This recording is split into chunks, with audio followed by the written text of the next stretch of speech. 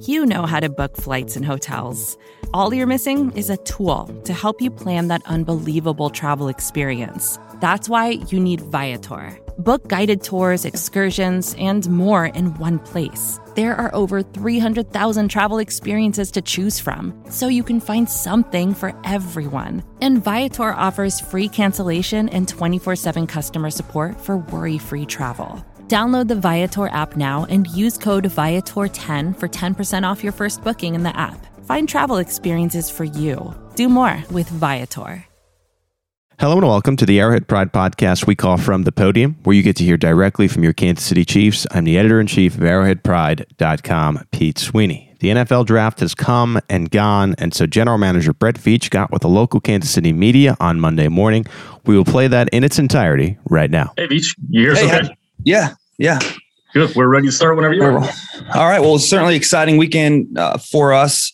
Thrilled to welcome 6 new draft selections to the Kingdom. Currently working through some free agent contracts after the draft, and won't be able to comment on those guys. But once we get those guys finalized, we'll certainly be able to discuss those guys and how they fit into the grand scheme of things. But again, really exciting weekend for us.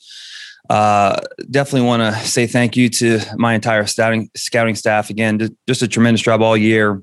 The coaching staff, all the IT people, everyone involved in this whole process here. There's a lot of work that goes behind the scenes, and these guys are the best at what they do. So again, couldn't be more excited by the outcome of this draft, and looking forward to getting these guys into the facility next week and kicking off this freaking mini camp soon and seeing these guys in action. So with that, I'll open up and take your questions. Let's go first to Sam Mellinger. Go ahead, Sam. Hey, Brett. This isn't necessarily draft specific, but I'm just wondering, does the 17th game, does that change at all your approach to draft, free agency, just kind of roster building in general? I mean, it just puts more of an emphasis on what we already know, and that's just the battle of attrition. And you know, it's so hard to stay healthy in this league, and you can have a good team, but we saw it last year. If you can't make it to the end and you don't have enough depth, it's certainly going to come into play. So we're always looking for ways to build that depth, and we put a high priority on our practice squad. And that's why I think when you look at our roster during the season, we're always active in regards to changing out our practice squads and keeping an eye on that. But it's just going to put more emphasis on making sure that we have guys in place to fulfill that next man up mentality and continue to identify young prospects that can quickly grow and develop and be ready for when their number's called. Let's go next to Pete Sweeney. Go ahead, Pete. Hey, Brett. Just wanted to ask you about the one trade you guys made for Noah Gray to trade up with the Jets. I was wondering if you just walk through why it was necessary to go there, and then just your comments on why you wanted the player so badly. Well, I didn't think, I shouldn't say we as a staff, I wasn't sure that this tight end class was super deep. Certainly everyone had Pitts there at the top of the board. I think that there was talent, though, throughout the draft. These guys were a little bit more, some guys were primary blockers, some guys had a receiving skill set. And early on, we took a liking to Noah Gray and just saw him as a really unique inside slot receiver, H-back, fullback. He's a little undersized for, being an inline player, but it's so hard to replace Travis when he's not in the game because he has such a unique skill set. And Noah has a similar, again, you don't want to compare anyone to Travis Kelce, but Noah has a unique skill set as a slot, bigger tight end receiver. Looking at the board and kind of working through that, Josh Kanda was a guy that, we were certainly interested in. And once we fulfilled that kind of need there at defensive end with Josh, we quickly looked at the board and, we knew that we wouldn't be able to get up all that high. So once we got into that range where we felt we can do a flopping of picks that would get us up, we were going to be aggressive. So we just had to wait. So we were literally waiting for 15, 20, 25 picks to go by. We had 2 different deals in place. We actually had the Jets at first, they weren't committing to the move. I think there was a team behind them that said they would commit to the move. And we had just said that if our guy was still on the board, we'd be interested. Once Jets got on the clock, they call us back and they said they would be interested, but we were really identifying that trade probably about 20 picks ahead. We were just waiting. We just couldn't get into that range. We didn't want to surrender a pick. We could have moved up even higher by just surrendering a flat pick, but we wanted to work in volume, and we identified a few teams that were willing to swap picks, and we were okay with shifting down later and allowing a team to come up higher later if we can move up a little in that fifth. But that was a guy that is, again, as soon as we selected Josh Kando, we had our eyes locked on. We called Josh and we welcomed him to the kingdom. And then as soon as we got off the phone, we were back in the draft room on the phone, calling every team to see how we can flop picks, get back up there and get Noah. Let's go next to Sarin Petro. Go ahead, Sarin. Brett, the second round, grabbing a center, you guys did a lot of work, obviously, in filling that position. You talked about kind of a sweet spot being that mid-second, maybe down to like mid-third or at least top of the third. Was there any conversation about maybe trading down, and the fact that it was, you've turned that offensive line strength into the offensive line position into kind of a strength now to then go and put more resources into it? I would think that, maybe you didn't think Creed was going to be there, and maybe that changed how you were going to do the dynamics. Yeah, we were fielding calls, I would say about 6 to 8 picks before our selection at 58 and at 62. We had a couple teams offer potential trade down scenarios. And they never really materialized though. And then once we got on the clock and typically when teams call you, the deals are good. When you call teams, the deals are bad. Right. So early on before 58, we had some calls and we were monitoring some situations and we were potentially open to doing that. As those 5 or 6 picks went by, the one team kind of backed out on what they proposed, and then there was no calls. And at that point, again, once you start making calls, then that means you're willing to take less in value. And then factor that in with having a guy like Nick Bolton on the board at 58, great player. And then again at 62, Creed Humphrey. I mean, the value was just way too good. Certainly both those players we're really excited about and very fortunate to get. Let's go next to Herbie Tiopi. Go ahead, Herbie. Hey, Brett. Good morning. Good morning, Herbie. How you doing? Hey, I'm well, thanks. You guys didn't draft a safety this year. How much of that is a sign of confidence? A Matthew extension could be done sooner than later. Well, look, I had mentioned earlier before, once we get through the free agency process and the draft, we'll sit down and last year, we were able to get a lot of our veteran players done during the summer and enough can't be said about Tyron and how we feel about him and his role both on and off the field here. But look, I mean, I had said earlier that once we were able to execute the Orlando Brown trade, that it really just opened us up to taking the best player available. And that was kind of the mentality we worked this entire weekend. We were just going to stay true to the board. We felt that, once free agency ends, you really like to go in the draft knowing that you can go out there and play in a game. And so again, once the left tackle position was filled, we felt like we can stay true to the board, take the best player available, because again, perceived needs this year, has no indication of what the need will be next year. And we're trying to build continuity and build for the long haul here. And again, as I mentioned, hopefully something gets done with Orlando. So you have him under contract for a while, Joe Tooney under contract for a while, and now Creed Humphrey under contract for a while. So if you work with that mentality, take the best player available, you're going to have these guys under contract for 4 or 5 years. And again, once we were able to solidify that left tackle position, we really just stayed true to the board and took the best player available at every position. Next to Adam Teicher. Go ahead, Adam. Hey, Brett, how you doing today? Hey, Adam, how you doing?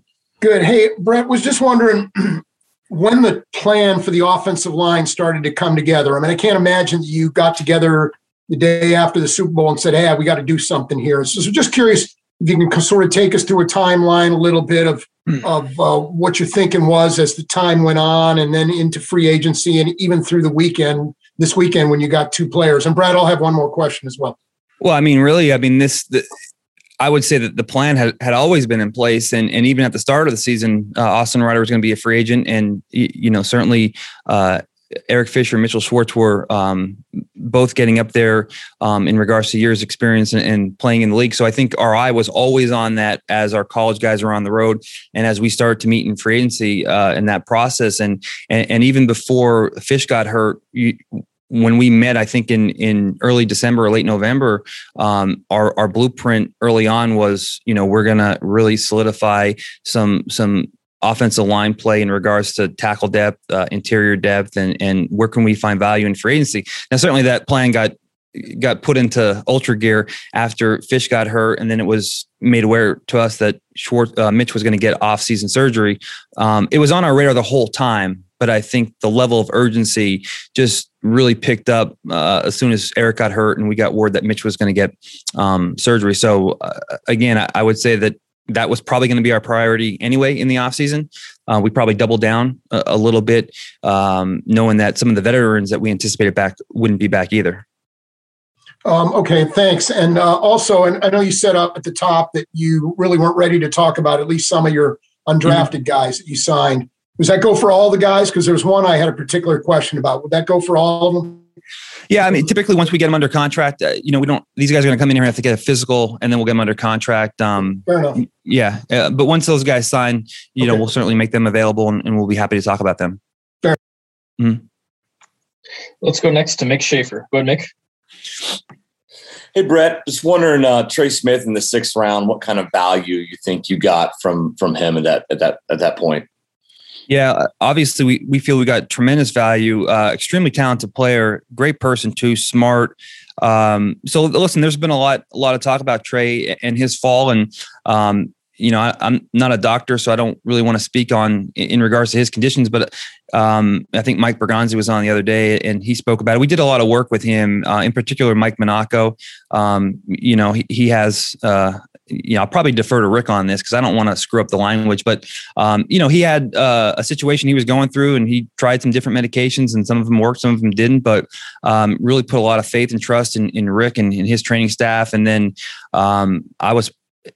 I would say that of all the players throughout this draft process, I don't think I spoke to Mike Monaco more about than Trey Smith. We had a ton of dialogue with him, and Mike was involved a lot in that process, not just with me and my staff and Rick and his staff, but also the people at the University of Tennessee, Trey's agent, Trey himself. So, Mike did a really good job of making sure he had all the information and again, safety's the most important thing for us. And, I would say that in general, we're probably one of the more conservative staffs there are in regards to any gray. We're probably taking people off our board.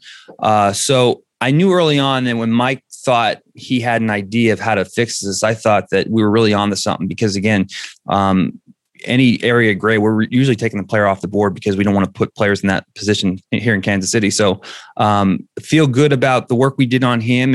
And again, if everything works out, you're getting a guy that obviously would have been drafted a lot higher, got tremendous upside with him. So we're looking forward to getting him here and having Mike and our trainers work with him and getting him up to speed and seeing if we can tap into all that potential. Looks like we've got 3 hands up. We'll go right down the line, starting with Todd Lebo. Go ahead, Todd. Hey, Brett, I wonder if you have any clarity yet on what the next couple of weeks will look like for these rookies, if you're going to get to have them here, have in person, and then if you've had any conversations with the leadership of your veteran team on whether or not they're going to be virtual or showing up for the OTAs yet. Yeah. So as far as, the conversation with the leadership and the OTAs, Coach Reed's handling that with Pat and Tyron and those guys. And obviously our staff was just, working on the draft. As far as I know, and these rookies should be in here next week and we should get this rookie camp off next week. So anticipating all these guys arriving here Wednesday, Thursday, getting a physical, getting geared up and getting out there and going through the first install as a member of the Kansas City Chiefs. We'll go next to Sam McDowell. Go ahead, Sam. Hey, Brett. When we talked to Ryan Nutt on Saturday, he mentioned that Powell was a guy that could be more of a post-up player. I'm just wondering, did you identify that as maybe a need for you guys, or was he just sort of the next receiver on your board and that happens to be his qualities? It kind of worked out in both regards. He was, again, going back to the mindset we worked all weekend. He was the best player available, but he, ironically enough, did fill that kind of post-up position. He's a 6 foot, 210, 212-pound receiver. He's big, strong, physical. The production-wise, he had a monster year this year, but leading up to that, the production wasn't always there. He had some injuries that he dealt with, and obviously Clemson has a lot of talent. This year, he really kind of tapped into, that potential. And if you look at the second half of his season last year, that was good as any wideout in the country. I mean, he was just ripping off big game after big game, and certainly showed what he can do versus Notre Dame and the bowl game versus Ohio State. So love his skill set. And for where we are on our roster with McCole and with Tyreek, he's going to be a great complement. As an X receiver, got big size, really good after the catch, strong player. So just think it's a great fit and great value there. And we're excited to work with him and see how he can add to an already dynamic offense. And we'll go last to Matt Derrick. Go ahead, Matt. Hey, Brett. Thanks for the time as always. Hey, Matt. How you doing? I'm doing well, thank you. You briefly touched on Joshua Kando earlier. But just curious, he's obviously has incredible skills and athleticism, tested through the roof. But, how do you kind of feel like he is as far as his development and maturity goes at this point? And how do you kind of visualize him fitting into the DN rotation this year? Well, this is a prototypical Steve Spagnuolo DN right here. I mean, 6'5", 265, 268, 35 and 3/8 inch arm, I think. I mean, he's long, athletic. He has some work to do in regards to his development. So he had an injury a couple of years ago that really put him back.